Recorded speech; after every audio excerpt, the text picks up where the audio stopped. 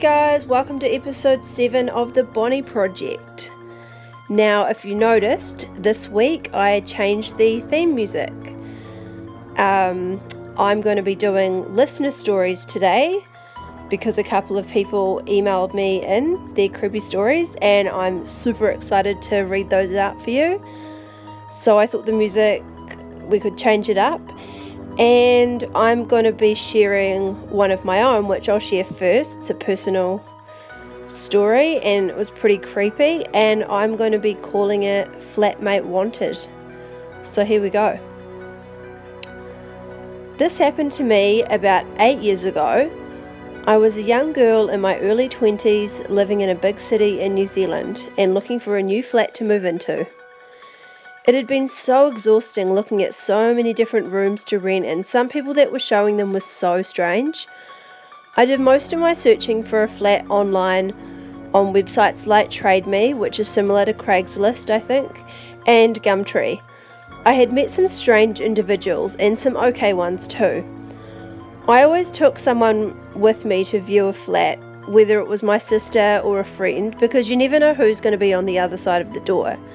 And when you're a young girl, it can be quite intimidating. Before I get to the main reason for this story, my sister and I went to this flat to view a room, and it was in this block of townhouses, but they looked alright from the outside. Anyway, so I knocked on the door and waited for what felt like ages, and then the door finally opened and I knew straight away I did not want to rent a room here. The guy that answered the door was a greasy-haired, overweight slob.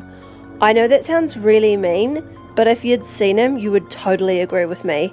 He was like a goth or something, and he mumbled, "Hey, blah," I can't even remember his name. But I couldn't understand him anyway, because he was eating a bag of Doritos, and he was nearly at the bottom of the bag, and was on the crumbs, and then he goes, "You want some?"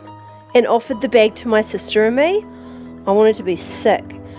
We politely declined, and then he said, "Oh, let me show you the house." So we went inside, and you couldn't see a thing because he had no lights on at all. It was also night time, so I was thinking, this is so dodgy. Why does this creep not have any lights on? And all these things were running through my head. Anyway, he showed us the lounge and stuff, and there were computers everywhere. It was such a mess. Like, there must have been at least 6 computers. And I don't do mess. It was clear to me that this guy was a gamer, so he wasn't a creep, he just looked like one. So I was not enjoying this tour at all. I said, so where's the room? And he goes, "Oh, it's upstairs." Okay.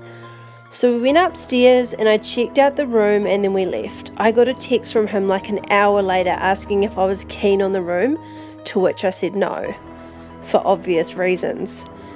Now onto the creepy part of the story. I think it was maybe a week later I had found a reasonably priced room on the website Gumtree, and it was perfect because it was down the road from my nannying job. So I said I would stop in on the way home, which was at 6 p.m. And in New Zealand in the winter it gets very dark at that time. And I was also by myself this time because I'd just finished work and I was feeling pretty good. I pulled up to the house and it was actually really nice and tidy. I walked up to the front door and knocked. Again, they took a little while to answer, but when the guy answered, he was seriously in his late 50s or early 60s, and he was really tall, like at least 6'5", and I instantly thought, oh, why the hell does this guy need a flatmate? This is weird. I always get gut feelings and you should always go with them, but I didn't want to be rude again as I wasn't brought up like that. So I went inside and he closed the door. He showed me around the house and there was actually no stuff in there. Like, I only saw a kitchen table and a couple of chairs in the kitchen and maybe one chair in the lounge where I'd walked in. Like, there was no lounge suite or anything or any TV. I just found it really odd. He walked me over to the vacant room and thank God it was super narrow and tiny and I literally wouldn't even be able to fit any of my stuff in there if I'd tried. In fact, it was hard to visualise it even fitting a single bed in there. I stepped into the room and he was right behind me in the doorway, blocking it, asking me what I think. I told him it's nice, but it wouldn't fit my stuff in it, and he said, "Oh, that's a shame." And I just had this sick feeling like something bad was going to happen. So I turned around and looked at him like, "Okay, I'm done looking now, so can you please move?" And he did, and my heart started beating again. Now I just had to get the hell out of that house. I went to the front door where I'd come in, and it was locked, and I said, "Why is this door locked?" And he came over in front of it and said, "Oh, I must have locked it after you'd walked in, just a habit." And he had this like creepy smile. I honestly thought I wasn't going to get out of there, and my cell phone was in the car as well. The only person that knew I was going there was the lady I worked for, so at least someone knew where I was going. Anyway, he ended up letting me out and saying, "That's a shame that the room wasn't big enough." And then I ran across the grass to my car and I got in. And I looked back at the house and he had been staring out the window watching me leave the whole time. That was such an awful feeling, and even though nothing bad happened, it wasn't a good time. I had to drive past that house every day on my way home, and each day it gives me the shits. So glad I didn't move in there. So, creepy guy that likes to lock girls in their house, let's never meet again. So that honestly was really creepy, and I just felt so uncomfortable. I don't know if anyone else has been in that situation before, but when a guy that basically takes up an entire door frame is blocking it and you've got no way out and you just think every worst case scenario will I do, it's just awful. And there's so many creeps out there, and I've actually read so many things where people lure girls off websites like that trying to get a flatmate and stuff. So just be careful and always take a friend with you. Obviously I did, but just that one time. Anyway, so this next one is from a girl's point of view, and I won't be sharing a name. They've wished to remain anonymous, and I've read it through and I've decided to call it No Country for Old Men, because I really like that movie and it's kind of like that but not. So it was the year 2002 and I was 15. My friends and I had been invited to another friend's place for her birthday, and it was a sleepover. I couldn't wait. I loved going out to her place. It was so awesome and huge. It was about 20 minutes out of town and there were no neighbours close by. They had a real country house, but it was one of those stone pillar ones that look quite nostalgic, not some old hick rundown country house, just so you get an idea of what I mean. We obviously started off the afternoon with games and music, followed by delicious food and scary movies, of course. Typical teenage girl sleepover. Best ever. Because there was about 8 of us girls staying the night, obviously we couldn't all fit in one room, but going back to how big this house was, that wasn't going to be a problem. Her mum had set up mattresses in one of the rooms. Of course, we mucked around and played truth and dare before going to bed, and we're all silly eating candy and stuff, chatting about random teenage girl stuff. And we played a period prank on one of our friends. She was absolutely mortified, but it was so funny. Anyway, as the night was winding down and it was getting super late, we were all in chill mode, so we were all lying down at this point. Now, this room had a skylight window in it. It wasn't one of the small ones either, but quite a big one, so you could see outside. I thought it was quite cool looking at the stars before you go to sleep. Speaking of sleep, I was always one of the last ones to go to sleep, because when I was with friends, maybe I just got too excited and can't sleep. Who knows? But I'm actually glad I didn't fall asleep straight away. Or am I? Some of the other girls had already gone to sleep, and a couple of us were just whispering amongst one another, and I was just looking straight up. The room was still dark as we'd all turned the lights out, but naturally your eyes adjust to the dark and you can see pretty well. My friend was talking away to me when I just stopped answering. I was looking at the skylight because I saw a shape on the window, just on the side, not covering the whole thing. I was like, man, it's probably just a bird or a possum or something. No biggie. Then more of the shape came into sight. I realised it was a person. I froze and whispered to my friend to look up and tell me if I was seeing things or not. It surely couldn't be one of my friend's parents or her brother or sisters on the roof at this time of night. It must have been at least 1 a.m. My friend confirmed it was a person and they were just looking down. Now, I don't know if they could see us, but we could definitely see them. I was freaking out. I didn't know whether to wake the other girls up or just to ignore it and go to sleep. I didn't want to make a big fuss because everyone would be annoyed if it was nothing. But then again, I can't deal with this. I need my friend's parents to know so they can call the police or something. Plus, we were ages out of town, so I was super scared that they wouldn't get in here on time, and there were so many places to hide. By this stage, the man, as I would come to see, was covering the skylight with his full body. I prayed the glass wouldn't break and he would fall through onto us. I decided to wake up my friend, who I'll call Jill, whose house it was. Jill, wake up! I whispered in a shouty voice. There's someone on the roof! She responded groggily as one does when they're awoken from a deep slumber. I said it again and told her she needed to go and wake up her parents. God knows how long this guy had been hiding out all afternoon or that evening, knowing full well there was going to be a room full of teenage girls to scare. I couldn't believe this was happening. I just wanted to go home. Jill's dad came rushing in and looked up at the skylight. He went and got his rifle from the bedroom and bravely decided to go out and confront the prowler, or whatever that creep was. I heard him yelling, and I think the guy must have got a hell of a fright because I heard a scream and a huge thud. I figured he'd fallen off the roof, which was by no means a small drop to the ground. Jill's dad had his rifle pointed at the guy and told him if he moved one muscle he would blow his head clean off. By this time, all the girls had woken up and we were wondering what all the commotion was about. It was a little bit exciting now and not so scary as we could see the perpetrator had been caught. Jill's mum had already called the police and they were on the way from the local police station about 10 minutes away. Still a long wait, but hey, at least the guy didn't get away. Finally, the police showed up and arrested the creep for trespassing, and I'm not sure what else, but I was so glad to have seen that.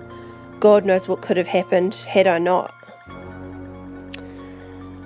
We couldn't wait to get back to school on Monday and tell our other friends about the incident from the weekend.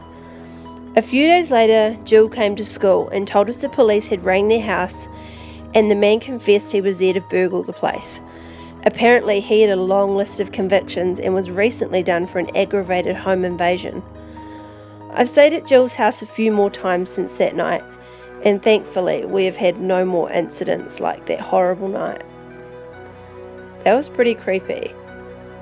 Has anyone else had something like that happen, or like an intruder in their house?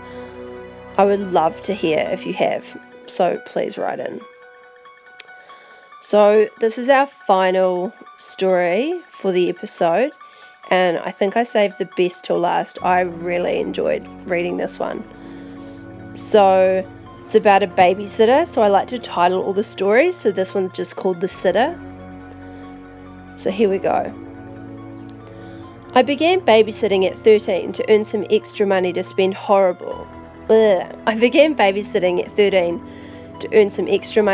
horribly on embarrassing things like Fall Out Boy CDs. I would almost always work for my dad's clients and get referred to by word of mouth. I was babysitting for this one family who had a little girl 9 and a little boy 7. The parents seemed okay, a little crotchety and awkward, giving me a full schedule to follow and jokingly threatened to beat any boy who might mysteriously show up after they'd left. It felt cruel for them to accuse me of knowing a boy, given I basically looked like an overgrown baby with frizzly hair at that age.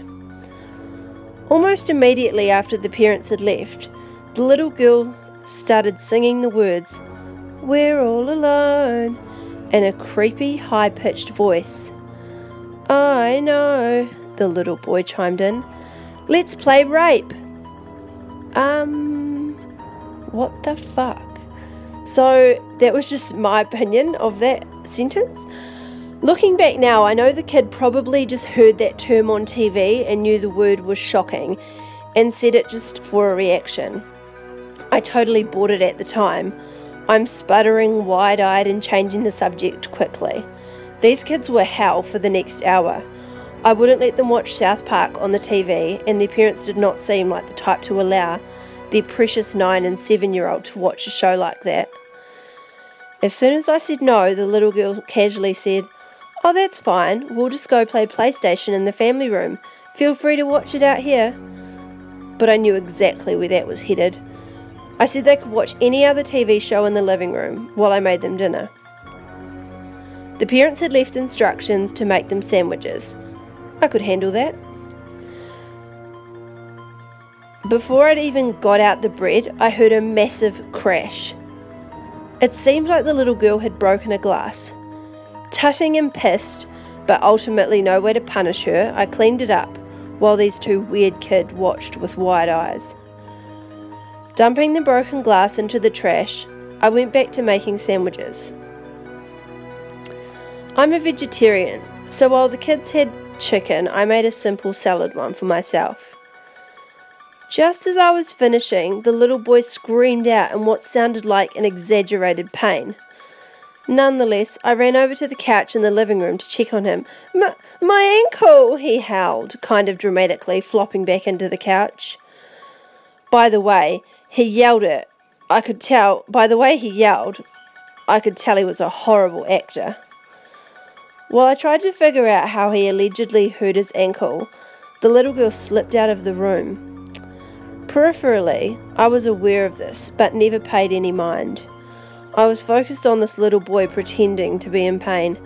He kept saying, I went to stand, but it hurts too much. Oh, I don't know. He kept saying this over and over and over, until his eyes suddenly flicked to just behind me, where I see the little girl standing with a perturbing smile on her face, and just like that, he was miraculously healed. At this point, I was just thinking these kids were really weird, craved attention a little too much, and probably needed more parental involvement. Whatever, I was 13, and that $60 was only 4 hours away. I set out the sandwiches for the two to eat at the dining table. Then I went to get us all a soda and returned. After pouring soda for both of them, I realised they hadn't even taken a bite of their sandwiches yet. I asked them what they were waiting for. Then they smiled. "For you to take a bite of yours." For some reason, I felt like my heart dropped after she said this, and I'm so glad I had the gut feeling to open the top part of the sandwich, because when I did, I saw glass. Broken glass. Broken glass that I'd put in the trash. I stared in horror at the two kids staring at me with menacing grins.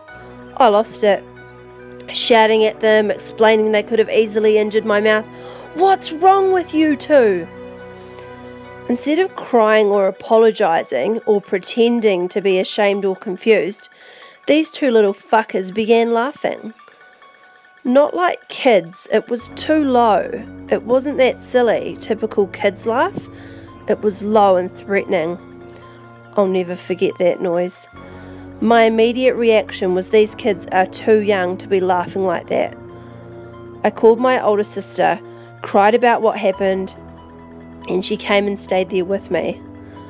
We left the house with chills after the parents arrived.